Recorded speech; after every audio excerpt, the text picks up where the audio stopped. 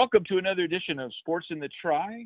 This is Jeff Morrill, along with Parker Hodge, the producer. We started this podcast back in July. We've had, Parker, what do you think, about 12, 13 of these podcasts now, and they seem to be growing in popularity, which I hope that continues. It's just a chance for us to talk about local sports and to talk with local sports figures. Today, we have a really, really, really good person on this podcast. It's one of my favorite all-time coaches. Her name is Chris Erickson. She's the longtime soccer coach at Kamiakin High School for girls. Let's talk a little bit about this offseason. What, if anything, have you been able to do with your Kamiakin girls soccer team? I mean, at this point, you would normally have probably 8 or 9 games under your belt on a regular season. Yes, it's very strange. I just keep thinking I'm supposed to be somewhere, but there's nowhere to be. Actually, the Kennewick School District is starting training. We can start working with our players under specific guidelines. And if I remember the guidelines for phase 2, they have to be in pods of like 4 to 5 players. Is that right? Right. Yeah, we can have 6 in a pod. And okay. We have to coordinate with another sport, like we're coordinating with basketball because they're training too. This is kind of the subplant of the summer activity that we would have. What can you do in a pod?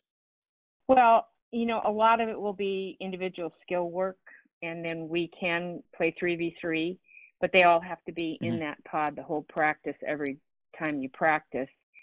So, it'd be, to me, a lot of individual skills and maybe some passing, and you have to keep a distance from each pod, and the coaches have to be a certain difference, so it's not like we're going to be all spread out. So it'll be a small area and it'll be very technical, and hopefully we can come up with a variety of ways to play 3v3. When they were talking about basketball during phase 2, each player had to have their own ball, but because you're kicking the ball in soccer, you probably don't need to have each player with their own ball. They did not specifically address that this time. I know at the beginning of the summer when they thought maybe we were going to be able to train, they were talking like each player had to have their own ball. They're not saying that now, but you do have to keep the balls in that pod. If this was a normal year, when would you have started would you have summer programs for the girls? When would that usually start? After the state tournaments for the spring sport, we're allowed to start practicing. In June. In June. Yeah, basically. And until August 1st. Do you guys go to camps or anything, or is it just you're working out on your own? Kamiakin girls had a strong tradition of going to camps outside of the state for many, many years. And then the district redefined the rules and limited teams to 200 or 300 miles. And we did do a few. We did WSU, but prior to that, we did UNC twice. Oh, wow. We did Duke 4 times. We did University of Florida. We did Notre Dame twice.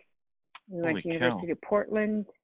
We really were. But the other thing, everything changes, and the players are playing club ball. They have more conflicts as well in the summer. So I try not to create conflict with those situations. So it's just different, but we have gone to camps before. Okay. Well, and you've gone to seems like almost every major Division I women's program camp too. Holy cow. Yes, and through that, we've had some players recruited as well. And we're going to talk about that here pretty soon, about having players recruited. That's pretty impressive.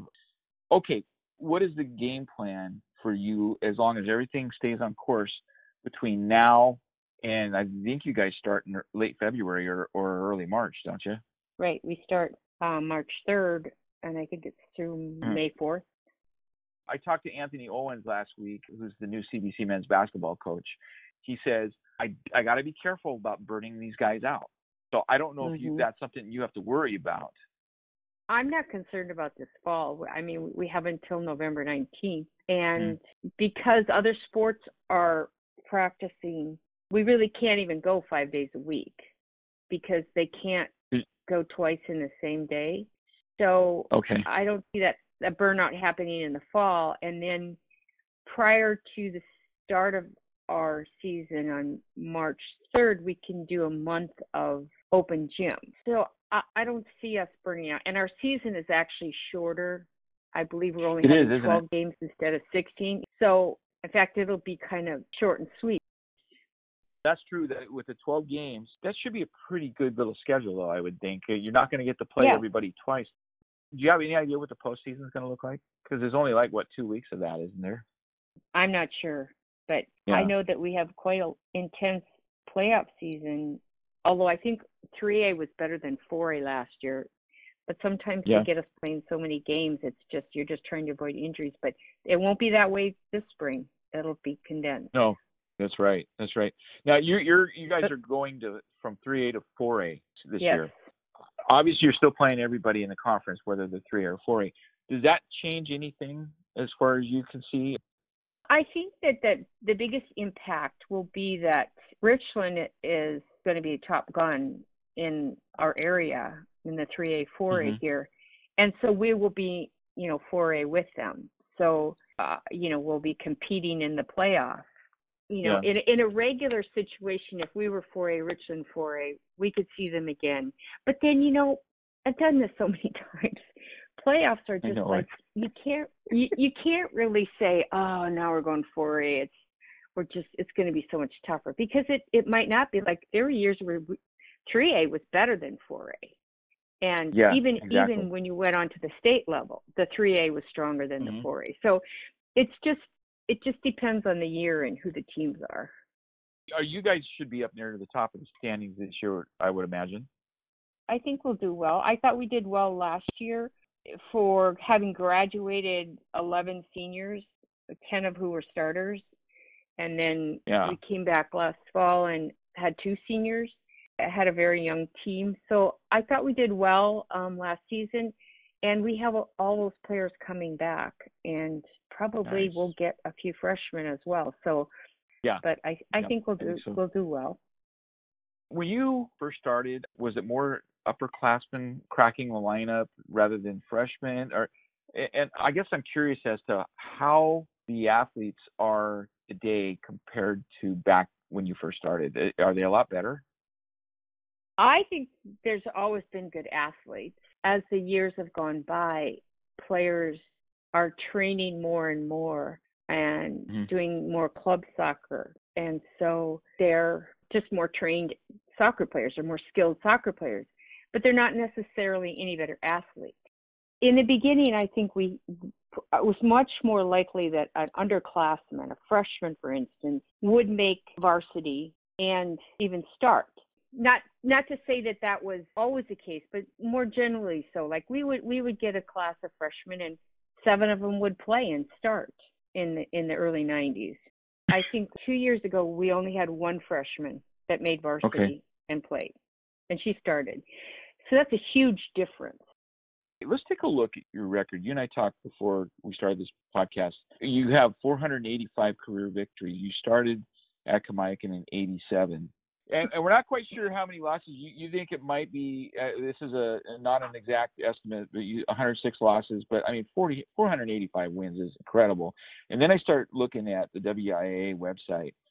And I've got you, in the last 10 years, your teams have gone to state 7 times. You've had a second place, a third place, a third place. In the decade before that, 2000 to 2009, you had 5 teams go to state, 2 fourth place finishes.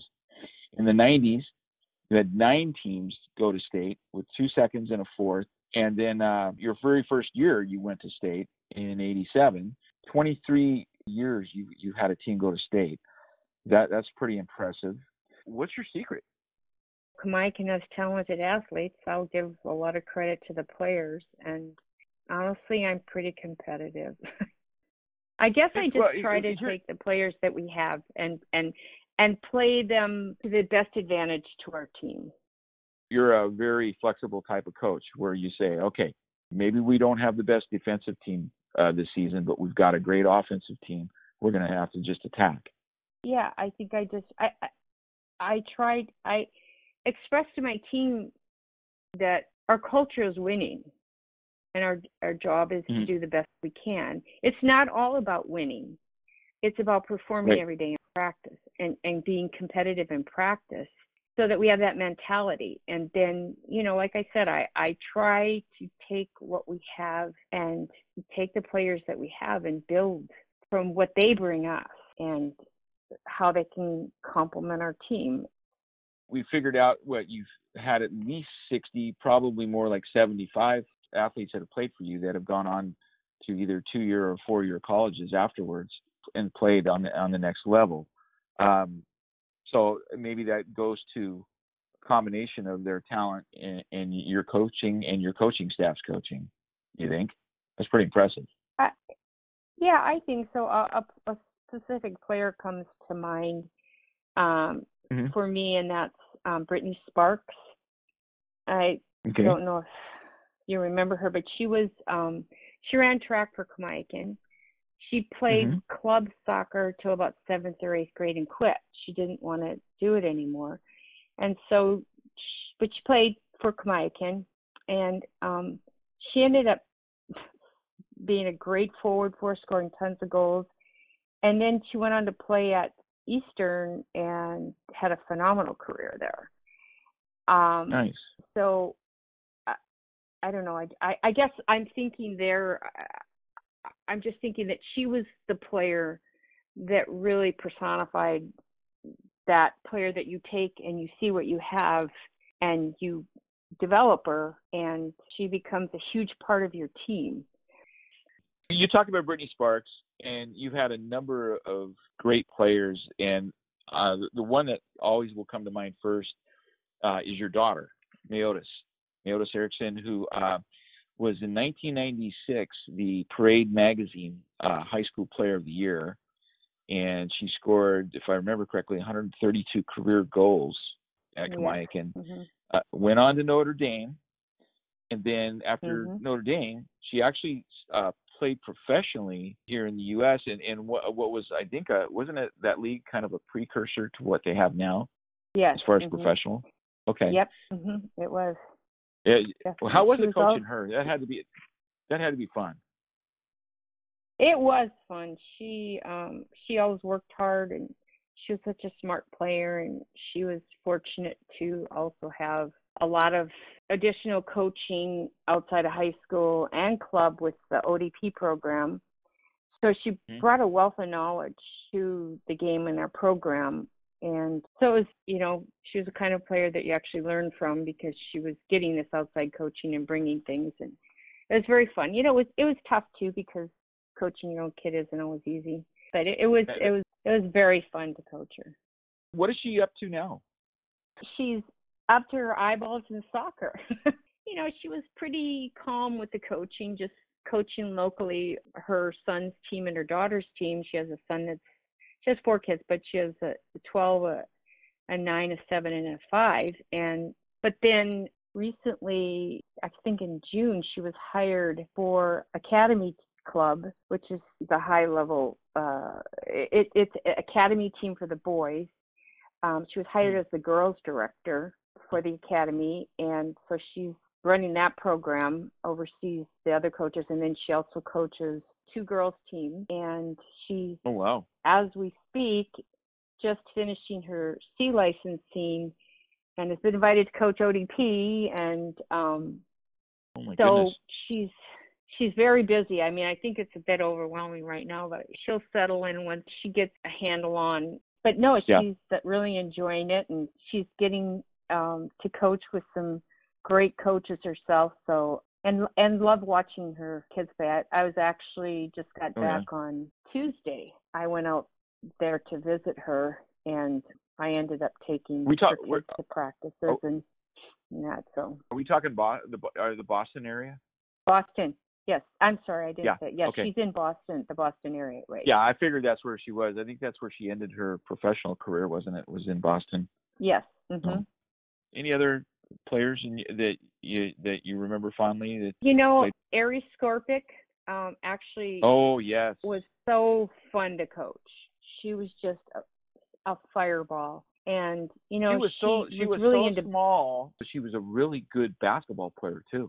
Yes, and I think I don't think she did any club soccer, or very little, but Right. she was such a good basketball player, and basketball players always bring a lot to the soccer field, and I think soccer players take a lot to the basketball court. Mm-hmm. So she was a second leading scorer for Kamiakin. She had I want to say 94 goals, but she was also probably the fourth highest scorer in the MCC.